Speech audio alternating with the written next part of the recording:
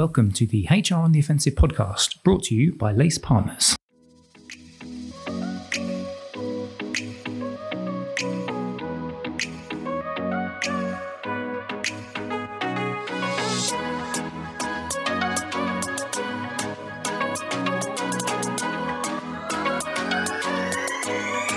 Good morning, good afternoon, and good evening, and welcome to the latest HR on the Offensive podcast. It's me, Chris Howard from Lace Partners. I hope you are well in whatever you are doing. It's absolutely wonderful to have you join us on our latest show. And today's show is a fabulous one. We work with a number of different charity partners, great causes, inspirational causes, and we spend a lot of time on this podcast talking about HR, people issues and stuff like that. But actually, sometimes we like to go in a slightly different direction and talk to some of our partners. And this is one of those instances because we've got a really interesting story that I know that you guys are going to like. It's featuring an organization called Change Please. We've got the CEO, Semal Ezal, who is joining us. Before I introduce and say hello to Semal, though, I've got a partner in crime who's going to be firing some questions and who actually introduced us to the guys at Change Please. That's David Pacifico from our exec team. Dave, you all right? Yeah, really well. Really looking forward to this inspirational story today. Yeah, me too. Semal, good to see you. Yes. Good to have you on the show. Thank you so much for having me. It's such an honour to be on with you guys. No, it's great having you on. So this one is going to be, like I said, slightly different to our normal podcast because normally we go into, deep HR issues and things like that. But actually, today is a bit more of a fact-finding one. And so what I'd like to do is for you to just kick us off, really, just to tell us a little bit about Change Please as an organisation, why you founded it, and just talk to our listeners about the journey that you've been on as an opening gambit, if that's all right. Yeah, absolutely. And I think it's a journey that's changed and iterated over the years. And the original idea that you first have, of course, is never going to be the same. So it's been a lot of learnings and challenges. And overall, it really is surprising, actually, that where we've come to kind of 6.5, 7 years later is going to be achieving as much impact as you wanted to have when you first have this kind of idealistic idea of tackling a societal problem. And that just comes through the journey that we've been on, and our team really being committed to the cause. And the original idea came for me actually when I was in Vietnam. I was going through this kind of midlife crisis as a commodity broker, and I kind of took this kind of break and with my partner traveling around Asia, and we were on this 18-hour bus journey. This American traveller sat next to me on the bus, and he just said, look, if you're not happy with your job or your life, you should do the rocking chair test. And that's to imagine sitting in a rocking chair at the age of 90, looking back on your life, thinking, what have you achieved? What's your legacy on the world? Have you left the world in a better place? And how are your children going to speak about you? And that, for me, if I was feeling quite depressed at the time, before he said that, I felt, hyper depressed immediately afterwards. And it took me on this kind of journey of trying to think about, what's this whole life thing for. And a couple of weeks later, we were still in Vietnam in a city called Hoi An, and it's this really beautiful Japanese town. And there's a silent tea house there, which was run by these ladies who were deaf and mute. Some were deaf, some were mute. And it just blew me away, this ability to do business and good at the same time, which, we see as obvious now. But for me, which is pretty much this idea was 10 years ago, was completely alien. And I left and I said, I want to set up a silent tea house in Clapham in London. And then a few minutes later, I realised I don't like tea. I hate Clapham. I don't really like silence. This business is going to fail quite quickly. But that really took me on the journey of setting up Change Please. This ability to do good and help people and raise commercial income at the same time was similar to the feeling that I wanted Change Please to be, in terms of finding people who are homeless and rough sleeping and give them an opportunity to lift themselves out of homelessness through jobs and providing them with housing quite quickly, but doing that through trade, through business, through organizations changing a product that they might have purchased anyway, but just doing good with the profits that were collected and reinvesting those profits into social impact. And yeah, that was right at the beginning, kind of that was 10 years ago. We launched about a couple of years later, and then an Allspike Roastery in Peckham, and then Change Please the following year. And it's been going now for 7 years, and we're in 8 countries around the world.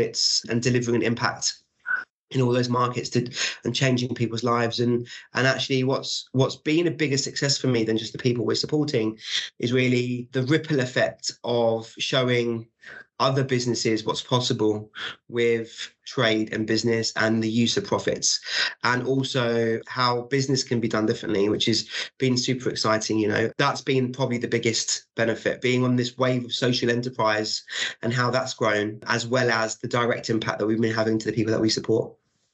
And their basic premise to begin with, Samal, was around coffee, wasn't it? Tell us more about the movement from tea to coffee.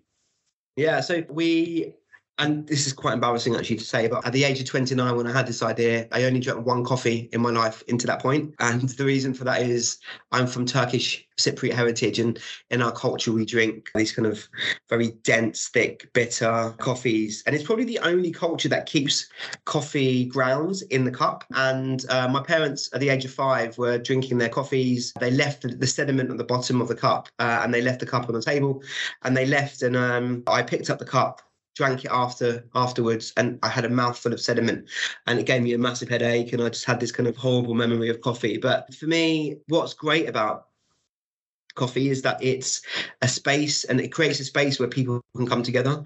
It creates a community atmosphere. It's a habitual purchase. You tend to develop a relationship or connection to your baristas, and that's actually how we met, David, in terms of you met one of our baristas, Lucy, at Canary Wharf at one of our sites. Yeah. and you met her on a daily basis, and that was your connection. And I'm sure there may or may not have been better coffee places around in the area. I argue there probably wasn't, but you just had a bond with her and with Lucy, and that's, do you see what I mean? And that relationship that you build with people. It is. And I'd lived in Australia for 10 years where they take coffee very seriously. And there's actually very few coffee shops out there that are branded with some of the names that you'll recognise on the high street. And when I was working for Thomson Reuters coming out of Canary Wharf tube station, I came across this wonderful coffee cart called Change Please. Had no idea it was a social enterprise. But the smile on the face of Lucy, the quality of coffee, and just the level of customer service was just inspiring. And I kept coming back because I loved the coffee and still continue to love the coffee. But there's also the engagement from Lucy, and also the power to do good, and which is why I've been a real advocate of Change Please over a number of years. And it's just been inspiring just to see how, from that initial coffee cart, you've grown that business. And I'm kind of curious to know, what were some of the kind of key milestones that you took in order to go from one coffee cart to the enterprises that you have now? I think actually part of the answer is really launching with your minimum viable product. Being a startup at that stage, it happened to be our minimum viable product and our best viable product, our only viable product, so to speak. But being able to get a coffee van out on streets, or ideally we launched in Covent Garden, and seeing the public's reaction was absolutely invaluable. And we had a great press reaction. But I remember the launch, we had BBC, ITV, Vice, and et cetera, come to interview us on that opening day.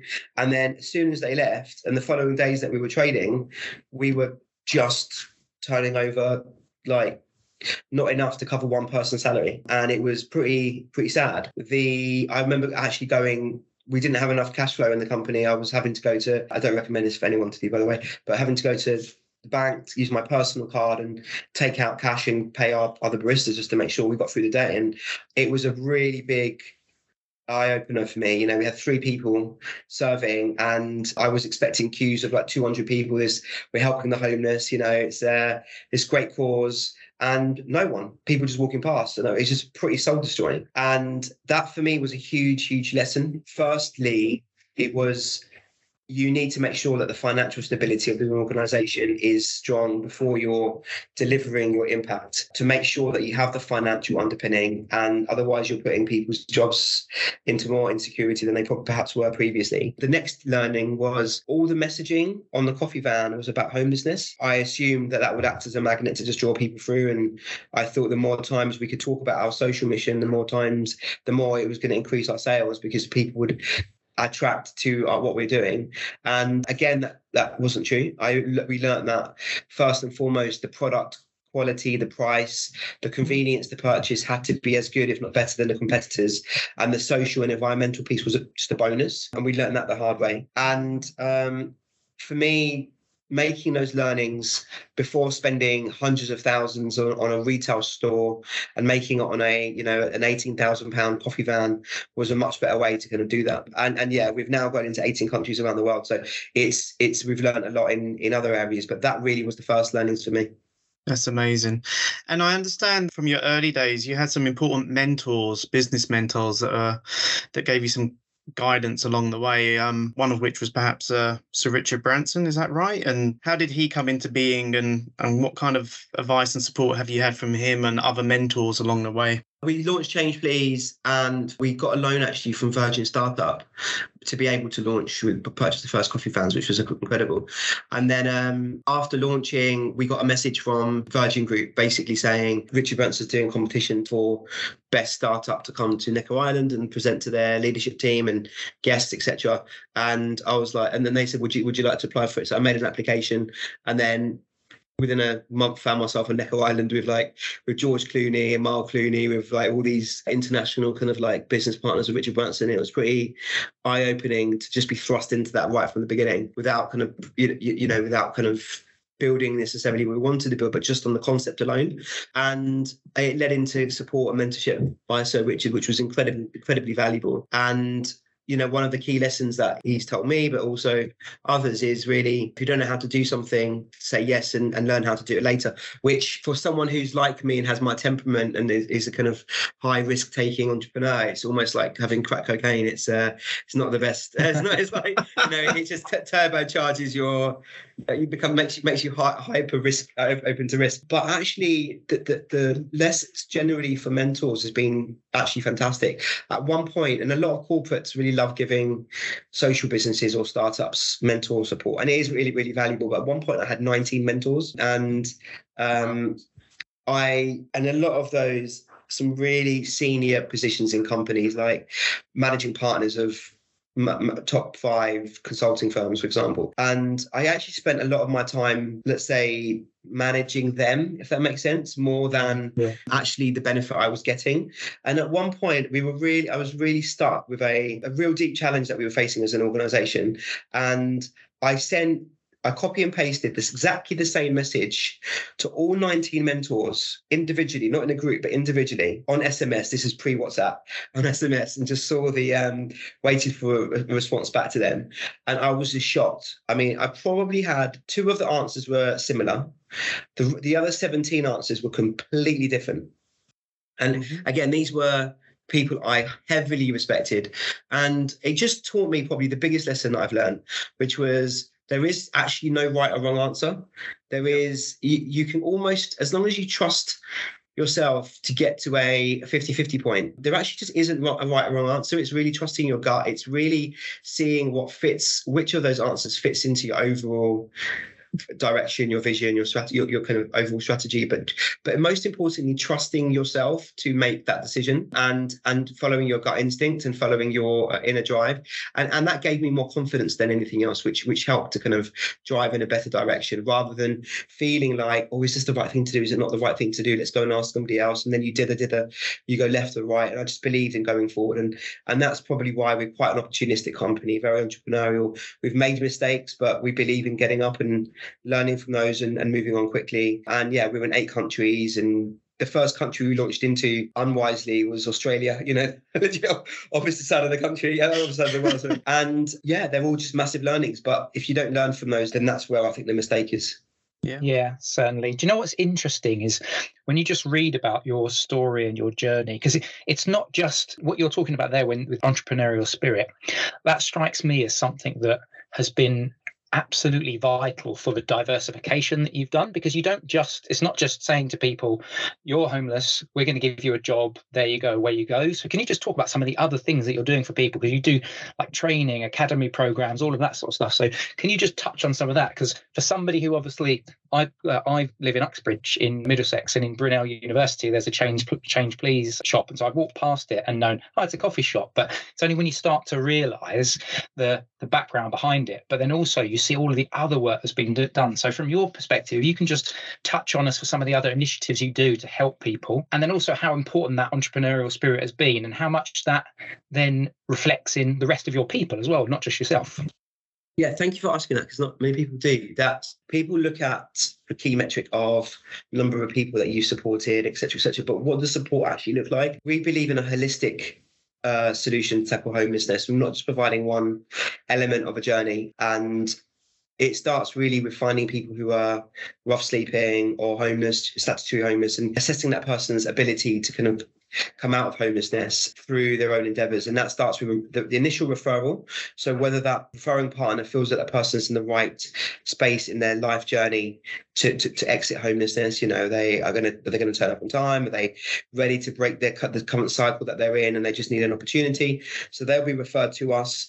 That we will then do a 1 to 3 month assessment on that person to look at their timekeeping, reliability, customer interaction, money management. The person, if they make it through that process, they'll then join our main program, which is 6 months, where we then provide them with a living wage job, which in London is £23,500 a year, housing in 10 days, a bank account, therapy support, and then a new job typically after around 6 months. But then also within that, we are providing everything from CV writing skills to new suits, drug rehabilitation, mental health services and support to tackle the underlying trauma that person was facing, the longer term sustainability into saving money and money management, digital literacy training, financial literacy training, all of these areas which are fundamental in making the holistic service work, the program work, as opposed to saying, right, we're just going to give you a job, or we're going to recommend you to somebody else to have a job.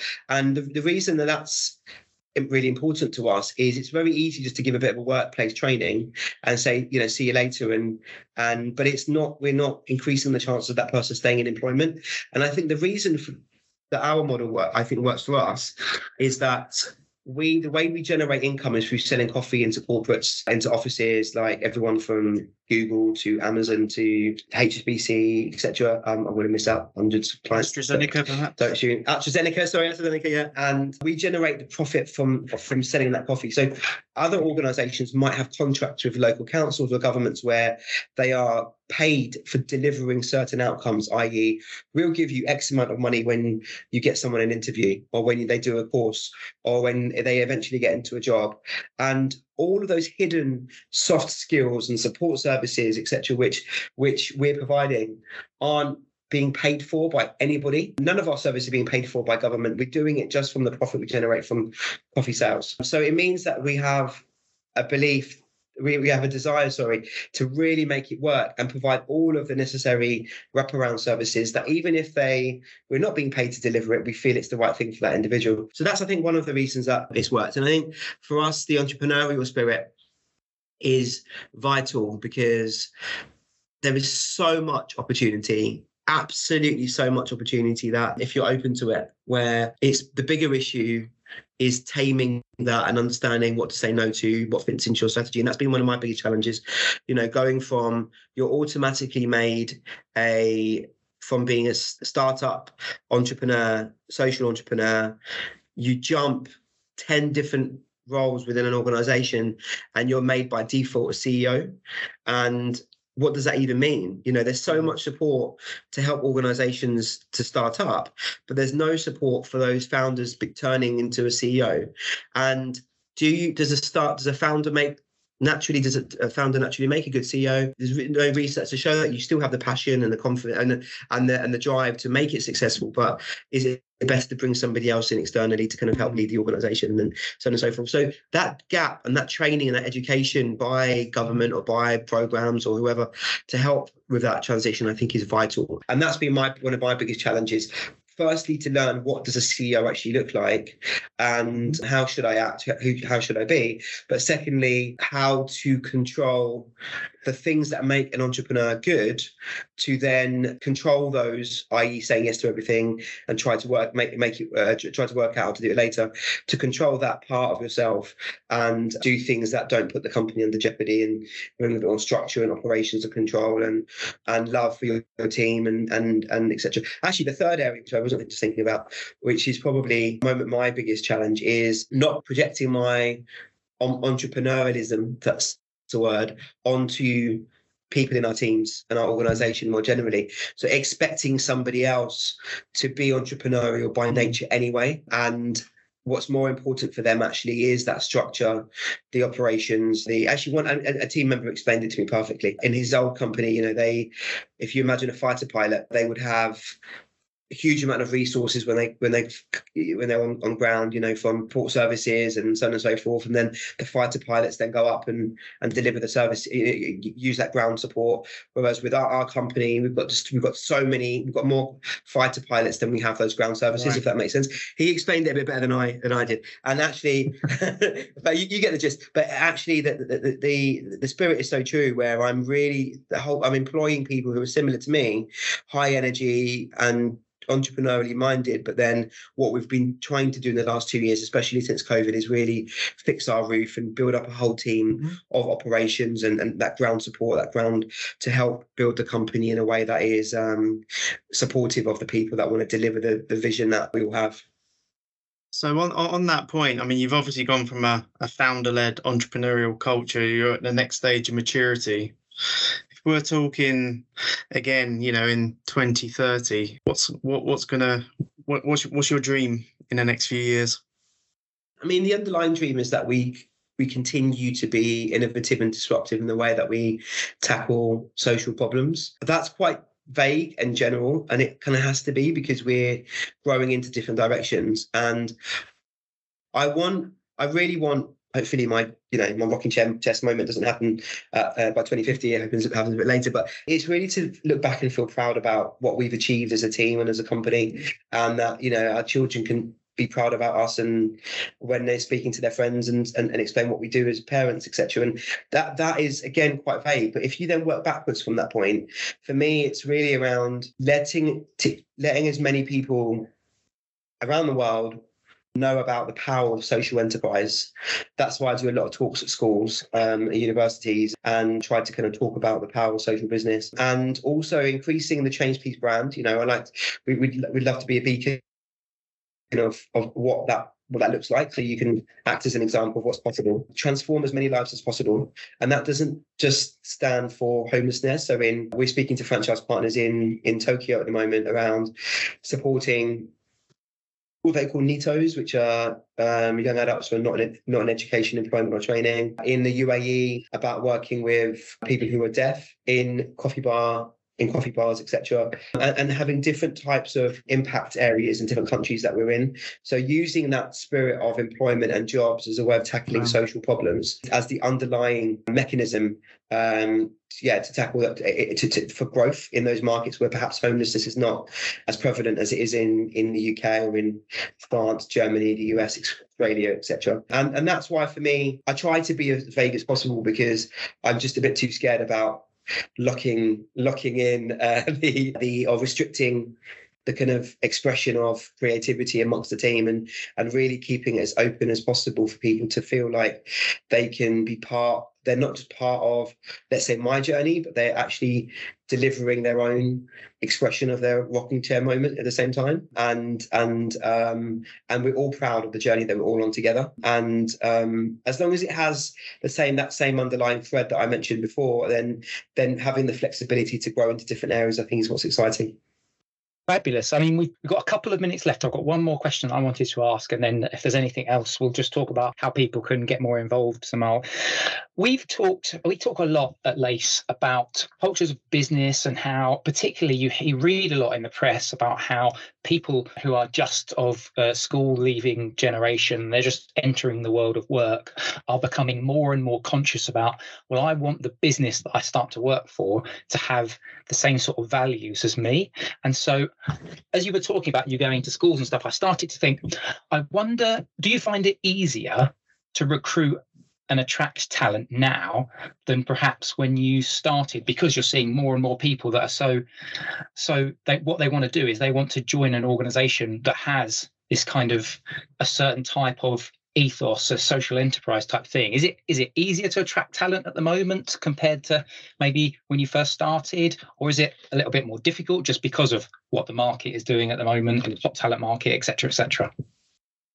It's always been pretty easy. We've never struggled to recruit people. It's really one of the best parts of what we do. The biggest challenge is choosing the right people out of the plethora of people that we find. And that's always the big issue and that we face. There is absolutely Escape the City is a good example. I think we were named by Escape the City as the third best impact organisation in the world to work for, which was pretty cool. And that also attracted quite a lot of people to want to join us at the same time. So it's really finding a way where if people are not able to join us, and there is a huge want not to join Change People, to join a whole range of social impact organisations, purely because people want to have, whether it's called a rocking chair test or not, you don't want to get to a point in your life where you look back and you have that regret, where it's a bit too late that you've not been able to achieve the things that you want to feel proud about when you look back on your life. And I think we're not in that world of baby boomers at the moment where you just have to work for an end outcome of feeding your family, so to speak. We have a bit more choice. We have a bit more ability to reflect our vision of the world and what we want to look back on and feel proud about. So therefore, social enterprise and impact organisations are always in demand to work with. But what I also say to individuals is think about being a social entrepreneur in an organization.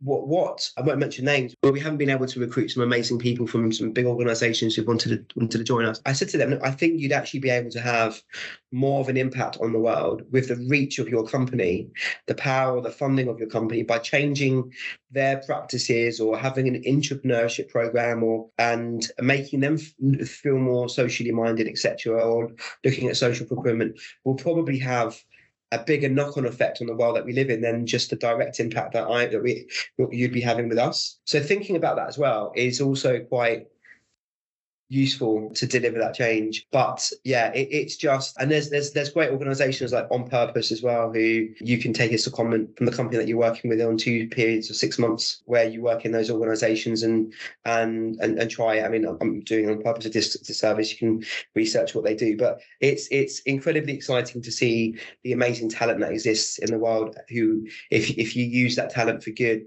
how we can turbocharge the impact that we want to see in the world.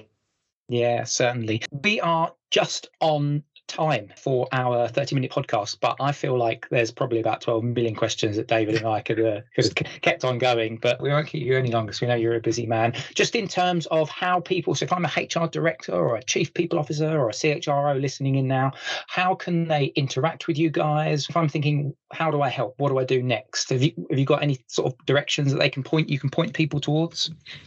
Yeah, I always get in trouble for not giving calls to action. So 2 asks. One is, if your company buys coffee, we'd love to replace your coffee supply. We work with all the major contract caterers and all supply directly, and 100% of the profits that we generate from selling the coffee goes to lifting people off the streets.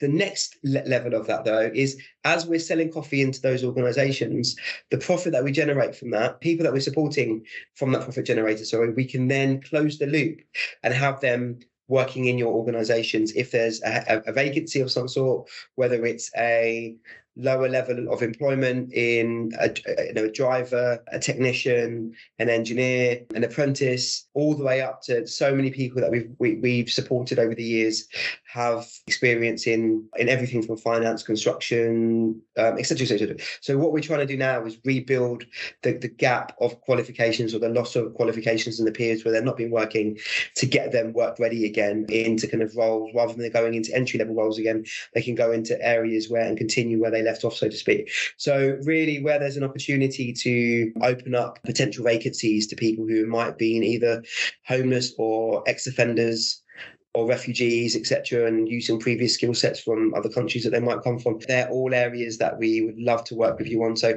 just contact us for either of those areas at hello@changeplease.org, and then our relevant teams will then get in contact and explain more about what we do. Perfect. So Mal, thank you very much. It's been absolutely enlightening and fascinating listening to you today. So thank you very much for sharing your story. Thank you so much for having me. Really appreciate it. No, it's been great to have you on. Dave, as always, my partner in crime, thank you very much. No, thank you. As always, Samal, it's a pleasure to hear about your story and the great work you're doing to help the homeless. And really would encourage listeners today to get involved. Change Please is a truly wonderful organisation, and also they serve great coffee. So get out there and taste it. I mean, that's always the benefit as well, isn't it? Of course, you can get this podcast wherever you get your podcasts, Apple, Stitcher, Spotify, SoundCloud. You can access this through Lace Partners website, lacepartners.co.uk. Thank you very much to our guest, Tamal, and to David for joining us today. And we hope you've enjoyed the podcast. Again, if you want to reach out to the guys at Change Please, we'll put the link in the show notes to their website as well. But thank you very much for listening. We hope you've enjoyed it, and we will see you next time on the HR on the Offensive podcast. Bye-bye.